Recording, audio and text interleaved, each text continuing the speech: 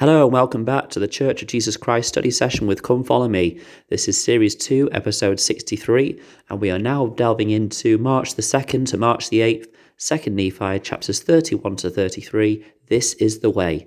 And we're going to begin straight into the personal scripture study section in the Come Follow Me manual, which is entitled Jesus Christ and His Doctrine Are the Only Way to Eternal Life, which covers 2nd Nephi 31 to 32.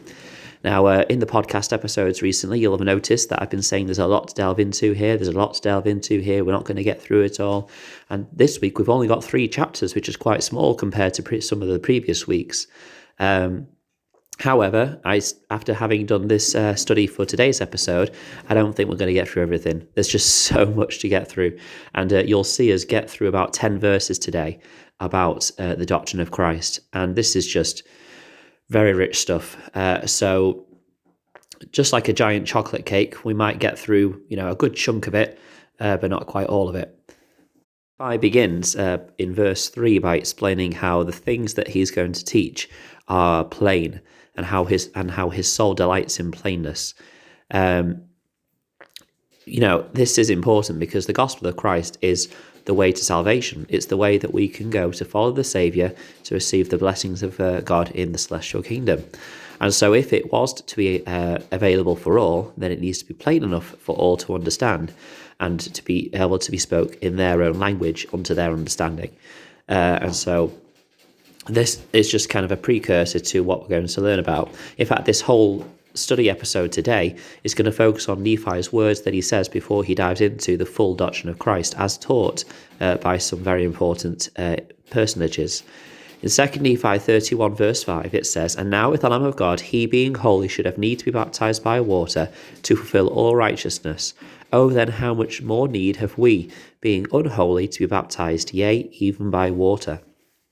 So we know that this was important. We know that the Saviour was also baptized by water.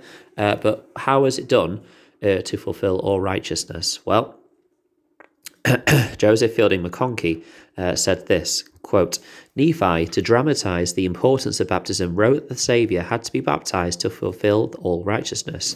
Nephi identified 4 ways in which Christ fulfilled all righteousness through his baptism. First, he humbled himself before the Father. Second, he entered a covenant relationship with the Father, promising obedience in keeping the commandments. Third, he opened to himself the gate to the celestial kingdom. Fourth, he set a perfect example for all to follow," close quote. This is, it identifies the purpose of baptism, that it wasn't necessarily to cleanse. It isn't actually mentioned in these verses that baptism cleanses. What we often hear at baptismal services when the person walks out from having been baptized, it's often commented that they are the cleanest person in the room. And this technically isn't quite accurate because the cleansing, we know, comes from the power of the Holy Ghost. The baptism part is to witness to God and to the church that they are willing to enter into this covenant, that they are willing to stand as a witness of God and that they have changed and repented before that baptism as well. That baptism is kind of that bridge between the repentance and receiving the gift of and the sanctification of the Holy Ghost, which is an important point to remember as we go through this experience. In 3 Nephi 21 verse 8, it talks about the Holy Ghost, how it descended upon him in the form of a dove, speaking of Christ when he was baptized. Joseph Smith said this about the Holy Ghost.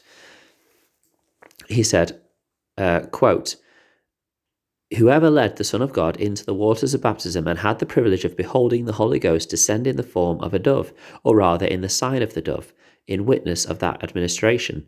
The sign of the dove was instituted before the creation of the world, a witness for the Holy Ghost, and the devil cannot come in the sign of a dove. The Holy Ghost is a personage, and is in the form of a personage. It does not confine itself to the form of the dove, but in the sign of the dove. The Holy Ghost cannot be transformed into a dove, but the sign of the dove was given to John to signify the truth of the deed, as the dove is an emblem or token of truth and innocence." Close quote. I just thought that was an interesting point there by Joseph Smith about the sign of the dove and what this means, in practice. In 2 Nephi 31:9, it says, "And again, it showeth unto the children of men the straightness of the path, and the narrowness of the gate by which they should enter, he having set the example before them." And I think this indicates the importance of this act that the Saviour went through. Again, it wasn't a cleansing as such because he was perfect. He had no need to be cleansed. If the main priority of baptism was to cleanse us of our sins, then the Saviour would not have had to go through it. And I think this is what we need to get our understanding of, is that this therefore indicates the real purpose of baptism. And the Saviour did it to show us that example, to show that commitment to our Heavenly Father through the doctrine of Christ. Christ is the perfect teacher, and modelling is a very important technique and skill and point in a teaching process. As a teacher, we talk often about needing to model certain skills and certain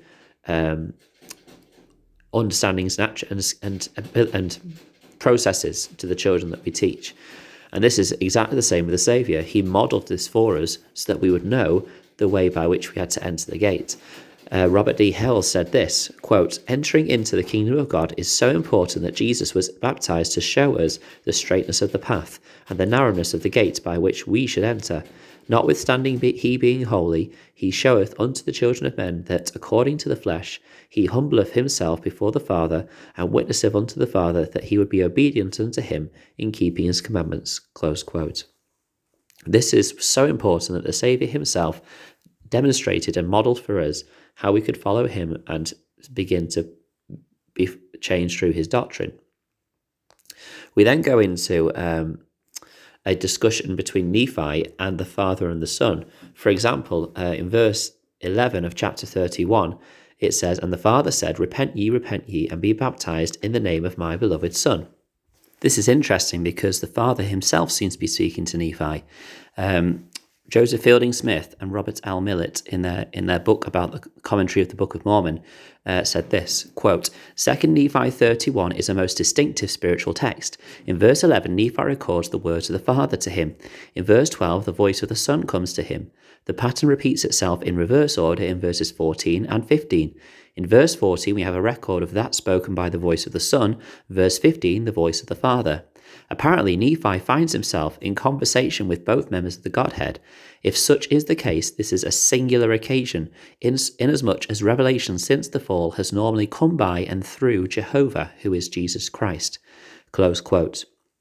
We obviously have experiences by people such as Joseph Smith and by those that were present at the baptism of the Saviour, where they heard the Father speaking and testifying that his beloved Son is there, and to listen to him. But we don't really have, except for when Adam is in the Garden of Eden, an experience where the Father and the Son are teaching both at the same time with the individual.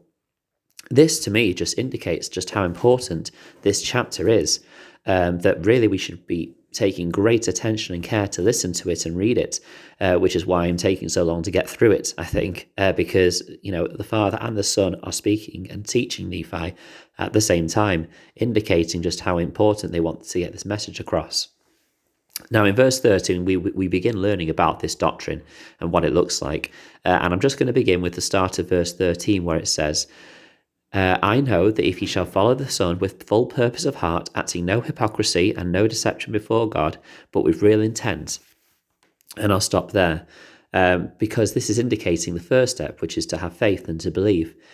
Jeffrey R. Holland said this, quote, "A 14-year-old boy recently said to me a little hesitantly, 'Brother Holland, I can't say yet that I know the church is true, but I believe it is.' I hugged the boy until his eyes bulged out. I told him with all the fervour of my soul that belief is a precious word, an even more precious act, and he need never apologise for only believing. I told him that Christ himself said, 'Be not afraid, only believe.' I told this boy that belief was always the first step toward conviction, and that the definitive articles of our collective faith forcefully reiterate the phrase, 'we believe.' And I told him how very proud I was of him for the honesty of his quest." Close quote. As we begin on this path, as we begin to have faith in our Saviour, we need to understand that this doesn't mean we know everything to be true. It simply means that we have trust that the Saviour is there and that we will do what we can to follow him. It doesn't mean we know all things perfectly. Faith is not to have a perfect knowledge of things. And this is obviously echoed in further teachings in the Book of Mormon, which we will come to in later months. But yeah, as we close this episode and we begin with it again tomorrow, focusing on repentance, baptism, and receiving the gift of the Holy Ghost. This is just an indication of how blessed we are. Now, I've realised, looking at the manual a bit closer, that actually what we've done today is not cover the first section, but we've covered the second section, because it talks about how Jesus Christ set the perfect example of obedience when he was baptized. So I'll consider that section ticked off, and then tomorrow we'll begin more in depth looking at the doctrine of Christ, as explained in the first section in the manual. So you'll have to forgive me for that. But it's an excellent section, an excellent verse, an excellent portion of Scripture, and so I'm looking forward to looking into the rest of it throughout this week. Thank you for listening. I hope you share what you've been studying or any feedback on Twitter at MattSRoberts90, or email ldsstudysession@gmail.com. Or of course you can join the Facebook group Church of Jesus Christ Study Session with Come Follow Me, and we'll be sharing many things on there which we can discuss. Thank you for your listening, and until we meet again.